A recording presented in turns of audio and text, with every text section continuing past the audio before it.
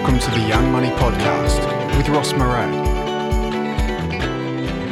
This episode of the Young Money Podcast is brought to you by More Time Financial, a financial planning, money management and financial education business helping young Australians to make smarter decisions with their money.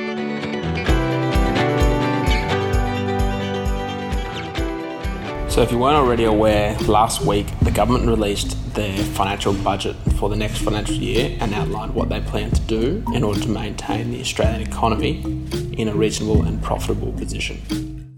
Now, for most people, trying to stick to their own personal budget is pretty tricky, so you can only imagine how tough it must be for the government to try and set a budget for the entire country and stop the country from spending more than it earns.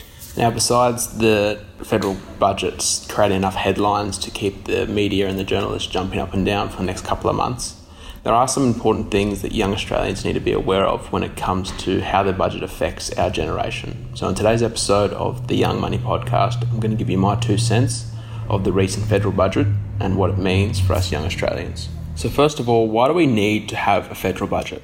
So the Australian government budget sets out the economic and financial outlook for Australia and includes expenditure and income estimates for the current financial year and budgets out for the next 3 financial years. It shows the government's social and political priorities and how the government intends to achieve these aspects. So basically, in non-political terms, the government is trying to prove to us, the public, that they have a plan for the coming years, and if their party remains in power, this is what we can expect from them. One of the biggest things that is important to remember is that this is only a proposed budget, and these changes that were released on Tuesday night still need to be passed through all levels of Parliament before they actually get put into place. So that could mean it might still be a couple of months before we see any of these changes come into effect. And by then, based on our previous political history, we might have had a new government put in place, which will overhaul the budget completely, and basically we're back to square one. Now, overall, there wasn't many major budget factors that have a direct impact on us as the younger generation in Australia, but there were a few things that we need to be aware of. First of all, changes to the craft beer tax. Now, maybe not a majorly important change, but hopefully something that will help reduce the cost of craft beer across Australia. So currently, the beer tax slugs craft brewers about 40% more for using smaller beer kegs.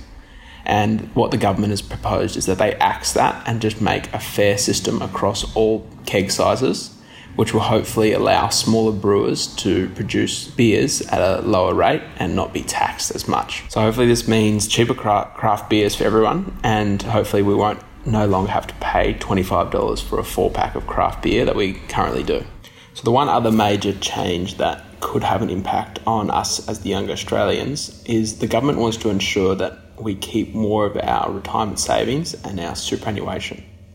So the government is planning to reunite Australians with their lost superannuation funds, safeguard Australian superannuation from unfair fees, and also make sure that any inappropriate insurance arrangements are removed from their superannuation funds. Now, while you might be thinking that you don't need any insurance or superannuation is something you worry about later on, it's important to understand what you currently have in place inside your superannuation fund, and not only your balance, but also what type of insurance you have in place. So, as I said, you might be thinking, well, I don't really need any insurance anyway, I'm quite young, so what's the point and why will this affect me? And while it might be true that if you've got no children, no dependents, or not much debt, your need for life insurance is pretty minimal right now.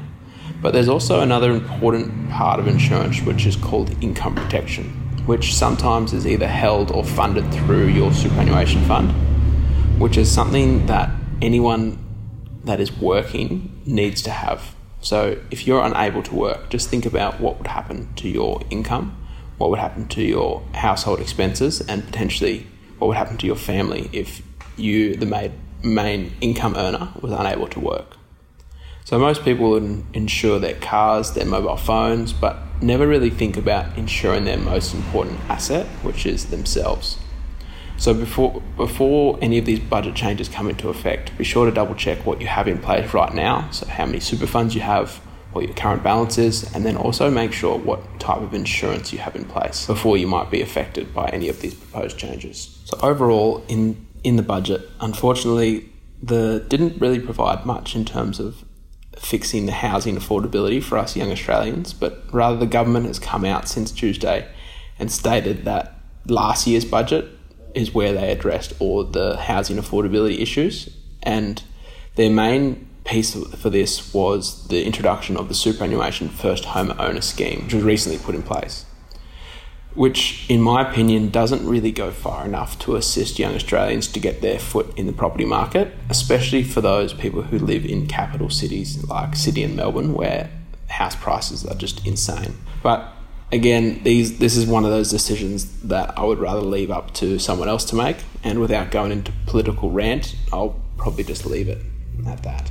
So if you want to know more about the first homeowner superannuation scheme and how you might be affected by this year's budget, be sure to contact me at any of the links below, and I'll try and do my best to answer it for you or find the resources to help point you in the right direction. Also, I'd love to hear your feedback or what your thoughts are on this recent budget and how it might affect you. See you next week.